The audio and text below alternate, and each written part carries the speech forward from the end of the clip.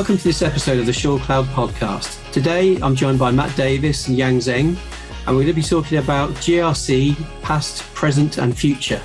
And my personal view that the market has really been historically underserved by any of the solutions that have been on offer. Enjoy.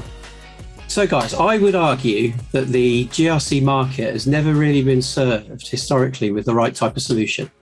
So if you look back 20 years ago to the sort of start of the market, everyone was doing things differently. No real standardization, no real best practice.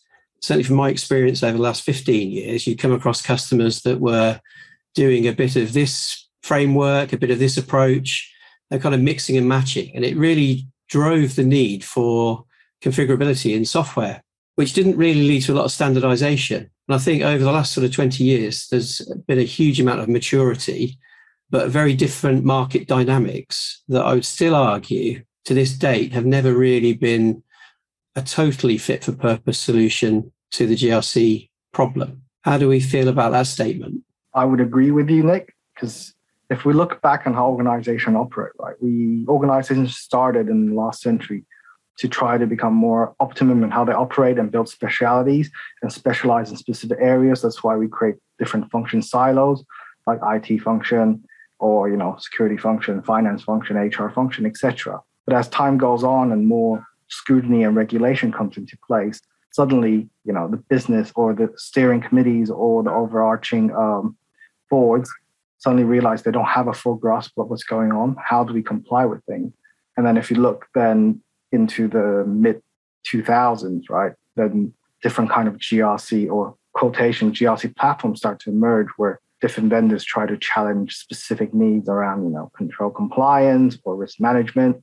And then with the Enron scandal, as well as the WorldCom scandal, then, SOX came to place in the US. Suddenly there's a big demand on some kind of tool that can help business, especially the listed ones, to become SOX compliant.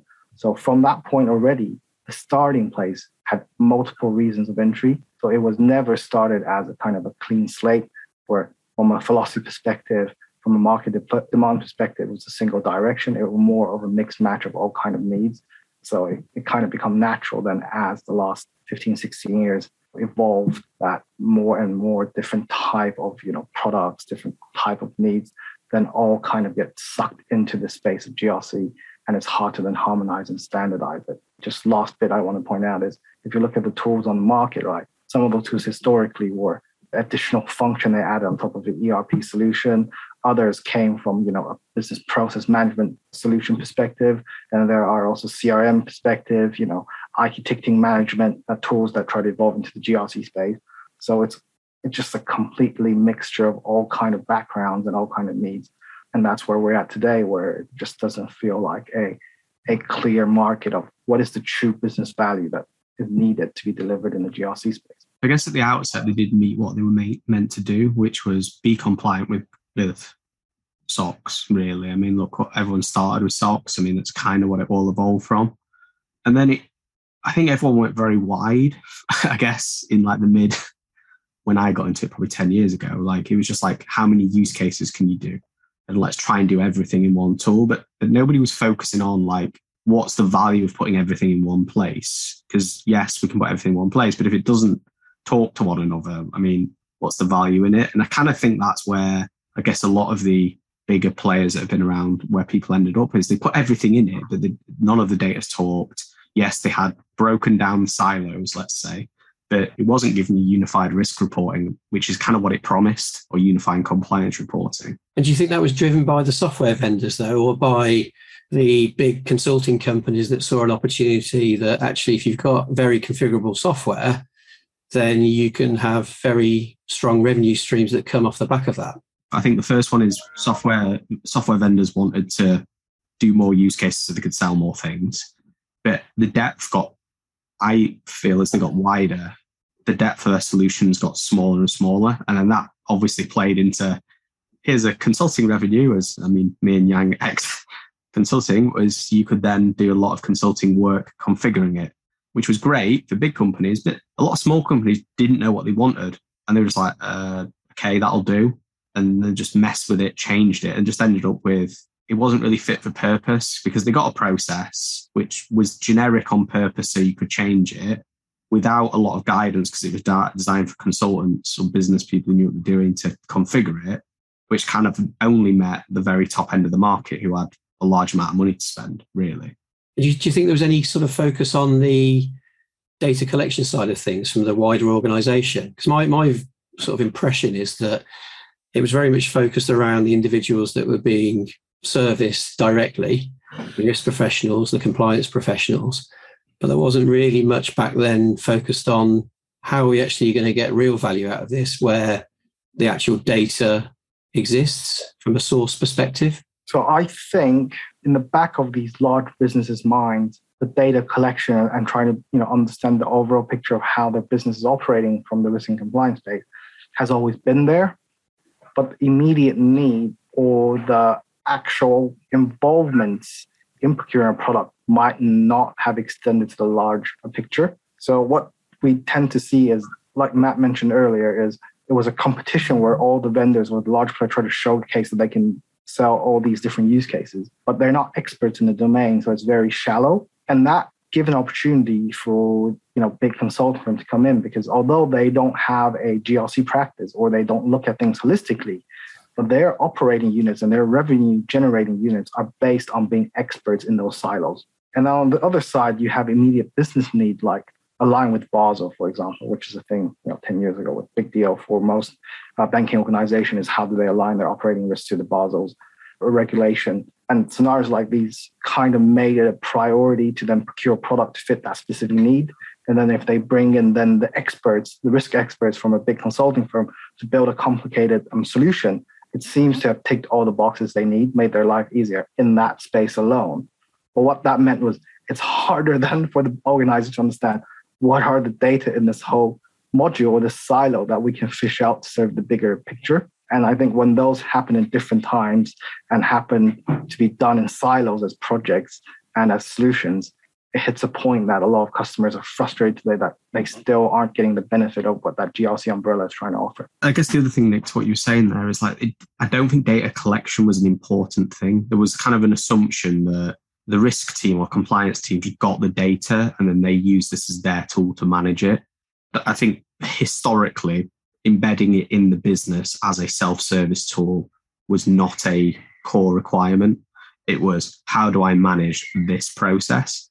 I think one of the things that Yang was saying there is, I think the other assumption is that when you've got a GRC tool, you would assume that it holistically integrated, which it kind of can, but it requires quite a lot of thought and know-how to make that work, and a lot of compromise and decisions, which probably wasn't explained to people. They said, if I get risk compliance, TPRM, whatever, in one solution, it should just work.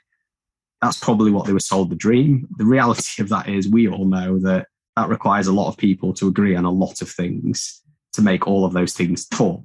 And I think that's where in the past it has failed, is it's promised a lot that giving unified risk or compliance reporting, unless I've gone into greenfield accounts where they were doing it from scratch, I've barely ever seen people achieve it. It's just so hard because you've got different people, different processes and different wants and needs, and getting them to agree without it being greenfield is almost impossible these days. But just to add to what Matt said, if we want to look out there on the market, we immediately see that it's not achieved, because for most large organizations out there, they can't use the reporting capability in a GRC tool to satisfy their board pack.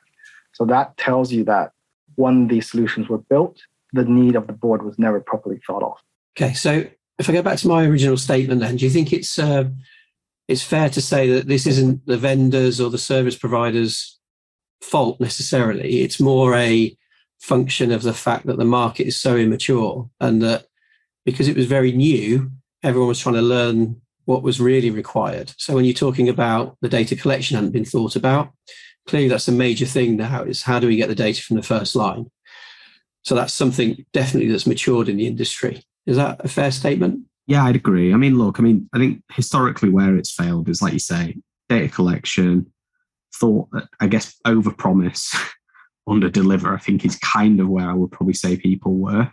And then I guess it's moved into where we are now, which, to me feels like a large amount of people are moving to 2 or 3 GRC tools because its integration is easier between them, and using them for even buying specialist tools, one-off tools. But I think they tend to try and like to bring them together in a central point. Smaller companies still maybe want one tool because it's more cost effective. I think a lot of bigger companies have ended up with, like, you take a lot of the big banks have 3 or 4 GRC tools because they can't agree on what they want and they've got no consistent data model. Because if we look at, I'm just thinking about a specific use case to put more context or examples around what we just discussed. If we look at operational risk, that's a perfect example, because operational risk looks at not only the risk you have in the operation, but also what kind of mitigation you have in place.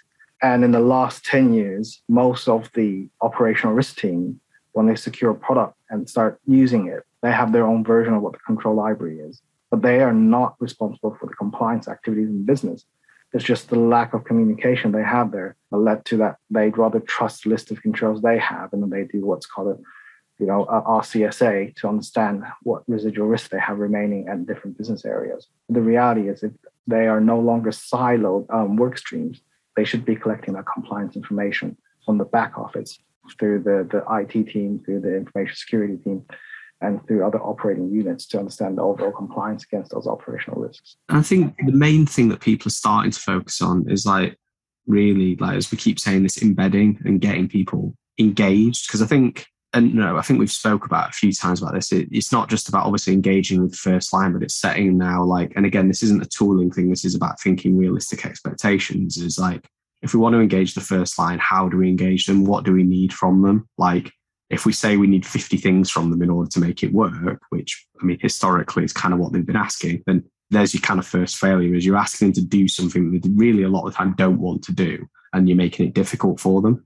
So it's like, yes, technology will help if you embed it well into the first line and make it easy. But the big thing is thinking about making it easy to engage with you.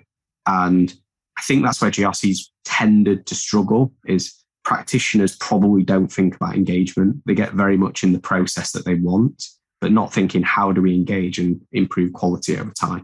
The other struggle with the GRC industry is also because historically we're trying to comply, or we're trying to buy a tool that helps us comply with certain immediate needs. So it's a very reactive, audit-based approach on how you manage your risk and your compliance frameworks. And what that meant is, when you go into designing the solution, either as a vendor or as a business, you're looking at immediate requirements, but the world and the landscape is not static, right? Business evolve and expand into different geographical locations, which has new regulations. And even internally, the government may come up with new regulations. And then suddenly they get into this really painful cycle of every 2 to 3 years, it becomes buy and regret. They look for a new tool, not because the old tool isn't good enough, but it's just the old tool isn't fit for purpose on their new needs anymore. Do you think that that's because of what you've just described there? Because I always think that you tend to overcomplicate if you try and plan for the future too far in advance. That's my experience anyway, is that we've certainly with the approaches where it's a big consulting engagement, which tends to be loaded into the first year generally, although will inevitably go on into the second and possibly third years. Because of that nature of that big consulting engagement, the cost of it, I always got the impression that clients, certainly our clients as well, when we operated in that way, would be looking to fully load that initial implementation. You've got one shot at getting this right, so let's get everything that we possibly can to future-proof this particular implementation approach. The reality is, all you end up with is something that is totally overcomplicated in the first instance, because you've added in things that you might possibly need in the coming years. And I think that's where the frustration gets, is that you end up with something that is just not usable in the real world. So when it gets out there into the embedding and adoption phase, which a lot of, again, organizations aren't focusing on, nobody can use it. And you get the wider community complaining that it's just too complex. You get first impressions always count, users rejecting the software, and you're back to, okay, well, it's the software's fault. And therefore we should choose something else, and then make the same mistake again. And that's something that I always found really interesting with this industry in particular. It seemed like the roundabout, or the carousel of the big vendors that established the industry. And there was a kind of joke in the market of, oh, which one are you using this year? And I don't think that's fair on the vendors, I think certainly the implementation side of it, the implementation partners had a big part to play, as did the customers. So I think there's an equal shared responsibility at that point, because the dynamics are wrong and they're not fully aligned in terms of what they're looking to achieve, which is what we're finding these days. Simplicity has to be key. So have a plan to mature over time. Don't do everything in the first implementation of it.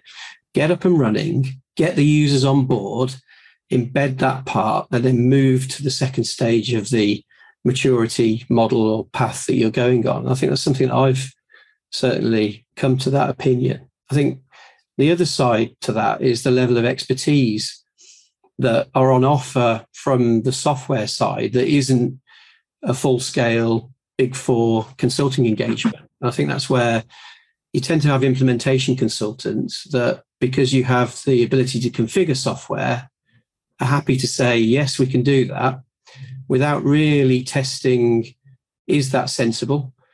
Is it going to work in the technology long term? Is it going to be right for the business in terms of how you're operating? Or is it one individual in the room's view of how it should possibly work for everyone else, to come? And I think that's where you can get into real issues. You need a certain degree of expertise from a domain perspective that is in the room, that understands the technology intimately, that can negotiate with the business users what are the most sensible deviations from what every vendor is trying to do, and deliver the mature, more best practice approaches to integrated risk management that we see in software today. I agree with you 100%. Simplicity is key, and complexity is what's killing a lot of these implementations.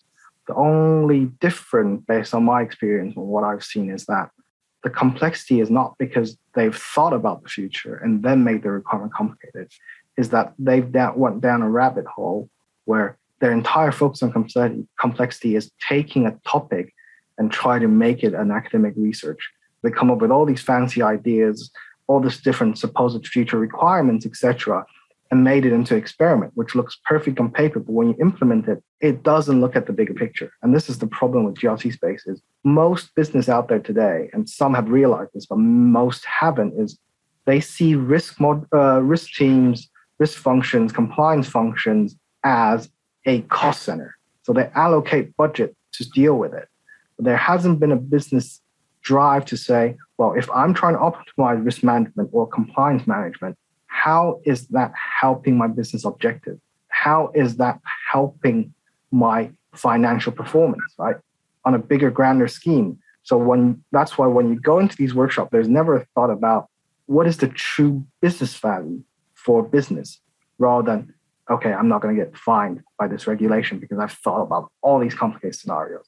And then these scenarios don't align well with the new regulation that comes out. And then suddenly it's like, oh, this tool is useless because no one likes it. It's too complicated. It's supposedly future-proofing. But now we got a new regulation on the horizon and it just doesn't serve the need, right? And that's what we see today.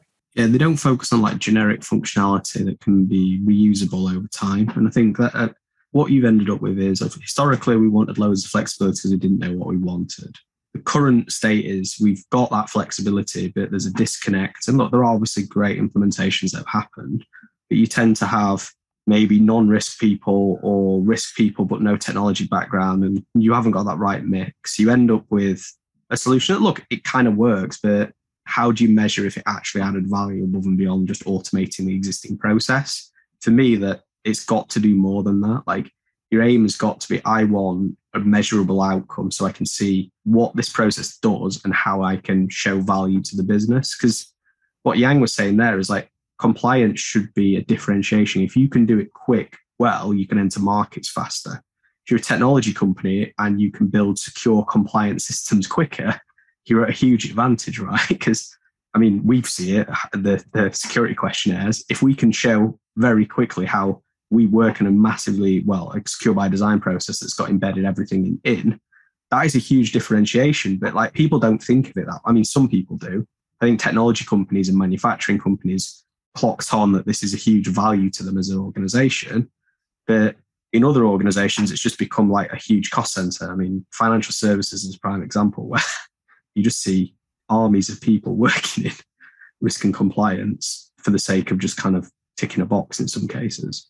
Yeah, look, I think you're right. And don't get me wrong, we're not immune to any of the challenges that I talked about at all. Yeah. And I think some of the things that I've experienced, certainly firsthand, make you start to think that actually software is not the be all and end all, ultimately, from the expertise that we've already discussed. I've been in demonstrations where clearly you have great demo environments with demo data sets that show lots of really interesting things. And I've then gone to an implementation meeting where we go live with a customer, and it's kind of, well, where's all of that really interesting stuff you showed me during the sales process? And I'm like, I don't know what you mean. And all the risks and everything like that. I said, well, we have, standard risks that we can provide you. No, those risks, you had like 200 risks. They're really detailed. Yeah, those are the demonstration risks. They're not your risks as such. They're a starting position, but clearly there's work that has to go into to this. And I think that's a certain level of market that, again, from a maturity perspective, the good news is that there is investment into GRC as a product category and as a very worthy thing to do. And clearly it's driven by perhaps mandatory requirements. But I do think there's still a lack of understanding around the undertaking of what it really needs to get value out of the investment. That kind of brings me on to, we're over in Gartner, the Risk Summit last week, and they were talking about something you mentioned there, both of you, around outcomes. And they're really big on outcome-driven metrics. And it's something that we've been talking about internally for quite a while now. And it was kind of refreshing to hear. And certainly Paul Proctor's been talking about this for many years now, around justifying the investment in certain areas of cybersecurity as a whole. And perhaps you're over-invested in certain areas, but how do you convey that to the business? So I think outcome-driven metrics and the approach to that is definitely where it's at. Yeah, for me, it's all about contextualizing things to value to the business. So you need to understand, like, okay, as a business, what are we aiming to do? Generally sell more and make money. But what do you need to do that? And then you look at what are the assets and processes and services that make you run, right? And how important they are to you. And then everything in your security program should be in ensuring that your critical business services and processes are secure, working, and moving forward. And I mean, it seems like a really basic thing to think of it that way, but so many people haven't always looked at it from, they get focused on business areas, silos. And ultimately, that's not how a business works. Yes, there are silos, but it's process driven. Finance is across many different things. Your sales process is across many different functions. And it's looking at things cross-functionally and then looking at the things that support it. And it's kind of creating, if you think about it at the beginning, like a map at the center of your GRC tool of what's important to your business. And then all of your activity should hang off that so you can contextualize it. And I think that's where people have fallen over, is it gives you a lot of data, but how do you sieve through what's important to you? Like, how do I know what are the top 10 things I need to do? And I think it's not easy. For me, that's the future, which is how do I look at that, well, I guess, overarching view and then contextualize it so I know what's important. I agree with that completely. So from a future of GRC perspective, I think that's going to be one of the key topics that a vendor needs to address to become a leader in this market, is how do you contextualize all the different data, make different work streams and functions speak the same language. So when it goes to the board or goes to senior management, they know what actions need to be taken to make the business operate better rather than solve a specific risk problem or compliance problem that doesn't, or it's difficult to align with actual cost and benefit. The challenge with this is twofold. One is, are we getting the right amount of expert, both from a vendor side, from an implementer side, as well as from a customer side, to actually create that value? And two is, are people willing to put their own career at risk to challenge the status quo? The second part, I think, is more difficult based on my experience, is one, a small organization don't have that much experience, which then resonates to your example earlier, Nick, is that when they see a demo, they like the data, they said, why can't we have that risk data? If they don't have the maturity, they want a quick win. So they're looking at demo data and think that's relevant to their business. They can use it, but if they do use it, it's probably not serving the best need they have. and it's still going to struggle to solve any real business problem apart from showing an auditor or showing a regulator that I've complied, right? It's a very reactive work. For larger organizations, the problem is even bigger. Its policies and structures existed in the business for way longer than their career. Is someone senior willing to challenge the status quo and put their career at risk, right? And eventually, we're going to hit a point where business have to look at these problems. But the problem now is most customers are either inexperienced or not willing to be bold enough to challenge those.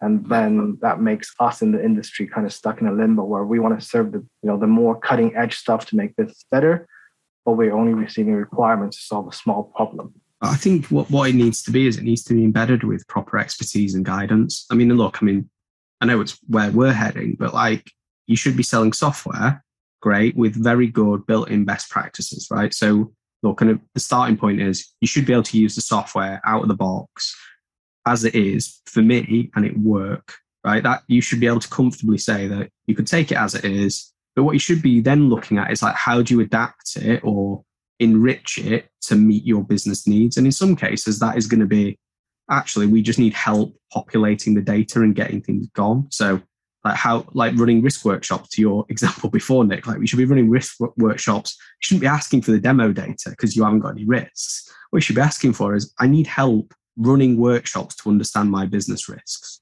right? And I think that's where the industry's got to go is yes, software's great.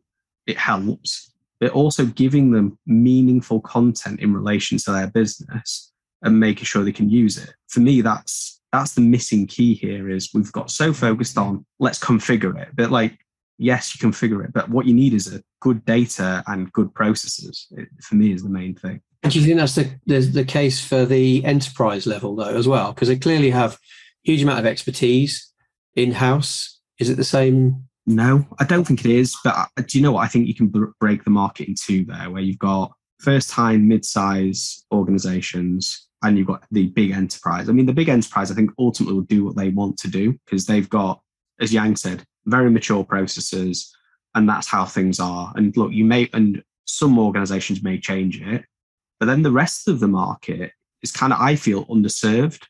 They get given this really complicated thing that you can configure, and then you can go and ask someone to do it for you. When really what they want is, tell me how I can do a good job and tell me what I need to do and help me along that journey. And that for me is the biggest value to organizations. I mean, look, the enterprise customers will always do what they want to do, which is build it exactly how they want because they have the budgets, time and resources to do that. I think you're right. And I think that's spot on. I think there is definitely a massive gap where you have application software that can serve the masses. It's simple. You switch it on, you get up and running, and it does a very good job.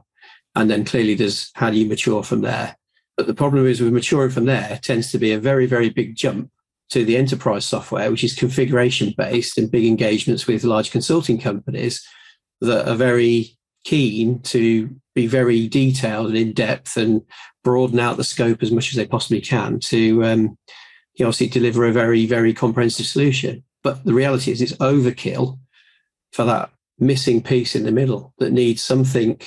You can't get away from the fact that organizations' complexity increases as they grow. And that complexity does mean that you have to have a degree of flexibility in the solutions that you then offer those types of organizations. So application software that does one thing well isn't going to serve those needs. But it doesn't have to then go to the nth degree of, well, here's a blank canvas. What do you want me to build for you?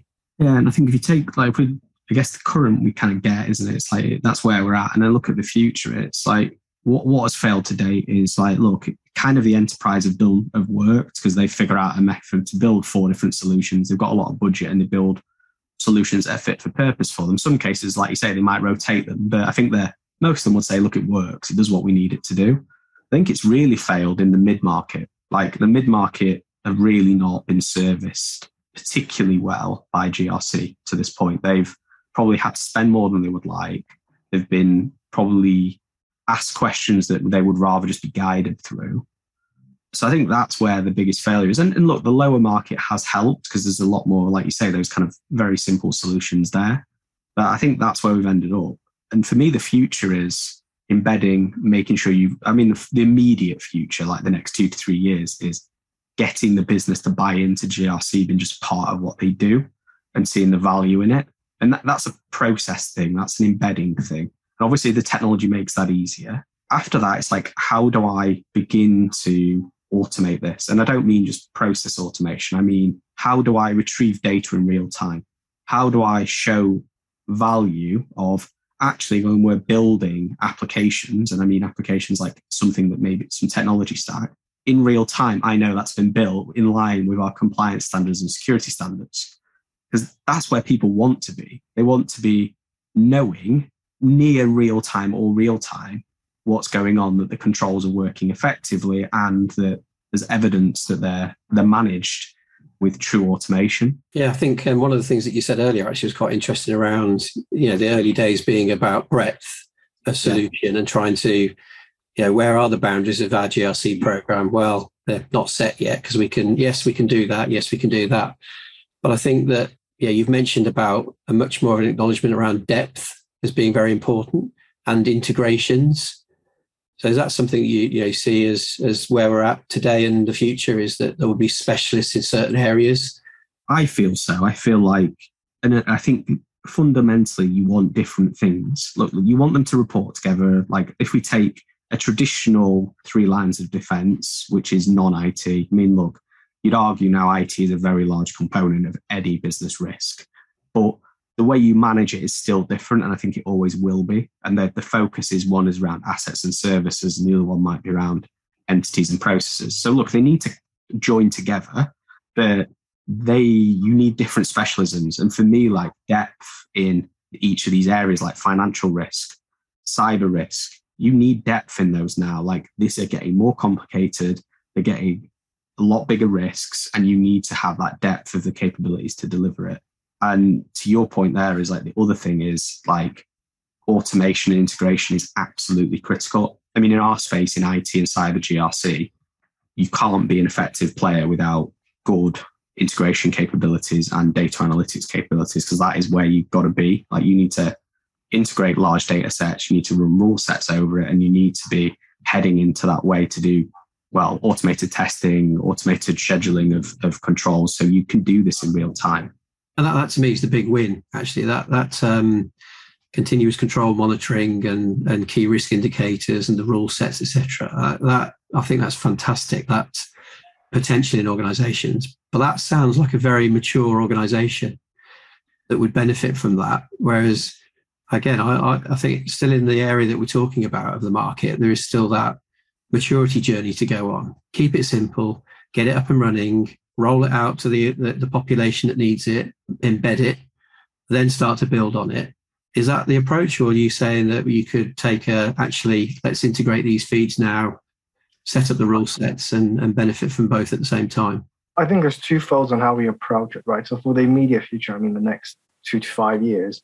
So Nick, what you said about those complicated feeds, etc., that's definitely for the enterprise level customers, because that's the next step, right? Understanding the wider pot of information out there, news feed, etc., understand how they can integrate it and make decisions out of it. But for the customers that's in between, the very small organization, the very large enterprises, for them, I think the biggest change that needs to happen is understand what key metrics they have as a business. And these key metrics, if they're not ready because of the maturity curve to talk about external feeds, is looking internally on what those metrics are. Because I can give some examples, right? We have key risk indicators that's often implemented in GRC solution, and then we have a risk register. The majority of customers that use key risk indicators are actually manually updating the indicator score. But the reality is those key indicators exist to contextualize the risk data. So the next step as a business is, how do I automate my risk assessments and my residual risk outcomes to then feed those indicators? And equally, business have key performance indicators, but they don't look at it from a risk space, because if a key performance indicator fails, shouldn't there be a risk element to it? And if they start thinking that way, then they can automate the approach of creating new risk into the register based on that. And suddenly they'll achieve the level of automation. And I think the other thing to look at, that's why it's causing medium-sized organizations to feel like they're constantly under stress over more and more budget to go into the risk and compliance space to meet new regulators, is that they're only focusing on understanding and reacting to the risk and compliance landscape. The missing integration there is the outcome of your compliance and risk activities. How do you automate that to improve your operating processes? And that's another area they need to look at. And once they can achieve those, without looking at any external feed or external factors, they already optimize the way they perform, and GRC tools already added much more value to it. You do need to get the fundamentals right. There are fundamentals to every program that needs to be embedded, i.e. you need to know what your data structures are. So what it is, like assets, processes, that kind of stuff. It's obvious. And then you also, on top of that, need to then probably have well-documented controls. You can't automate stuff if you don't really know what you're supposed to be compliant against or what your risks are, right? So I think that is the first thing. I do think technology is moving in a way that you're going to be able to get this continuous monitoring capability into your environment fairly quickly. Obviously, it still requires and always will a high level of setup because there is no standardization in how people implement these controls, what technology stacks they use. So that is going to be the challenge over the next few years, which is, yes, the capability exists, but how do I embed it quickly? Because I don't see that being solved in the next 12 to 18 months, if I'm honest. It sounds like GRC all over again then. I mean, look, it's hard, isn't it? Like to write a script for every possible way in every single tool that you might use to check like segregation of duties, joiners, movers, leavers, if the correct things have been, settings have been set up in AWS or Azure. I mean, it's just going to take time, and it's also going to require people to focus on what's the most important. And I think that's the thing with this automation is there's no way on earth you're going to do everything at once. So what are the biggest risks? And then automate that and then work your way over it. Again, same things we keep saying, maturing a program over a 3 to 5 year perspective. I think you're right. I think the pace of change of technology these days is so rapid. As you say, to try and keep up with that with a standardized rule set would be pretty challenging to say the least. But risk frameworks, approaches to risk management, process maturity, those sorts of things, as well-established ways of implementing those in organizations, with the caveat that clearly there might be some non-negotiable processes that have to operate a specific way in that specific organization. Yeah, agreed. So I think definitely like we should be giving them good starter for 10 in the future. You shouldn't be asking them like, how do you do a risk assessment? I mean, I think most people now should have a fairly standardized way of doing it with a couple of variables to change. I think the big thing is like how you measure value of it and over time. And I still think the future requires you to add value of what you're doing in your GRC program. Like what value has this done over a 12-month period and how have we delivered that back to the business? And I think of a CISO, like that's what they want to be doing, isn't it? Focusing on like, what value have I given the business from my GRC or security program? And I think that's the problem that clearly the expertise side of things solves, is that you're not focusing on the mechanism to do something. You're focusing on the value that activity actually delivers to the business. And I think it's a mindset shift in a lot of the approaches that organizations are taking today. Chasing that philosophy, like Matt said, or the maturity curve is correct. However, like what you said, Nick, technology is ever evolving, the landscape's ever changing. I think for organization that is evolving and have some kind of framework and process in place, it's time for them to take a pause and review their frameworks and ask themselves the question, is the real need here is that we need to make our process and frameworks even better, or is the real need here that we're not getting any value out of it? And if it's the latter, then the question is, how do I make more value out of it using a GRC tool by optimizing and automating things that I can?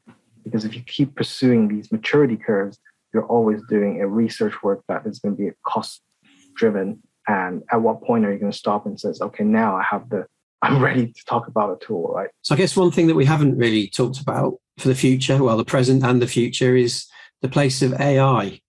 And what is the thoughts on the reality of that being able to be a major part of GRC? I think it's critical because it's where technology can genuinely deliver on making programs more efficient. Because process automation is great, it does make it more efficient, but you can start to say, actually, we saw this risk 6 months ago. You did X, Y, and Z. Do you want to do this again? Once you can start to apply learning or past behavior to doing things, the processes will become much more automated. And I know we spoke about it before, is you can then focus on people being freed up, not doing the just review and checking. They can actually say, this is something different. We need to go and look at it. And you're paying like highly skilled risk and compliance experts in a lot of the time to do very repetitive, mundane tasks. You can start to free them up to work on strategic initiatives and actually adding value to the business rather than being mundane in the day-to-day admin jobs. And what's your view on, so in the world of multi-tenant architectures, anonymized, so if we're talking about AI in the context of an organization and you did this X number of months ago, do you want to do it again? What's the view of actually having more of an open, anonymized data set that would allow a greater insight into how peers are perhaps treating risk, for example, in other organizations? I think it adds value. Obviously, you've got to get people to buy in to it. But like, I think it's useful as long as it can be in similar industries. I think that's the main thing, is like, you probably don't want to be comparing like someone with a low risk tolerance, like maybe a manufacturing company, to some high risk tolerance organizations in terms of how they do things, maybe like a technology company, because the same learnings won't apply. But as long as you can do it to similar industries or similar risk tolerances, I think it adds a lot of value. I think you can learn a lot from that. I guess the biggest thing is getting people to buy into the value of it and them to understand that sharing their data is a good thing. I think you're right. The last part is around the sharing the data piece. I think people buy, certainly in my experience, they buy into the fact that being able to benchmark against peers is quite a powerful thing to do. As you said, it has to be a relevant peer of a similar industry, perhaps size, perhaps investment profile as well. But I think that's definitely something I've seen a lot of organizations say, that'd be really interesting, because then I've got the ability to then speak to my seniors, the board, potentially, and say, well, actually, we're totally underinvested in this area, or not. I guess there's definite value in it. Yeah. It's just whether you can drop it down to the sort of decision making from a risk treatment or a control and compliance perspective that makes it of operational value, as opposed to high level benchmark aggregating. Yep, definitely. And I think there's one element we need to add on top of the amount of buy-in is also we need to have a level of expertise on the market to determine who are the more mature frameworks that's going into this, because what we don't want is immature, previous behaviors to become then the benchmark purely due to the volume, and then everyone gets recommended on a way that's not the most efficient way to do something.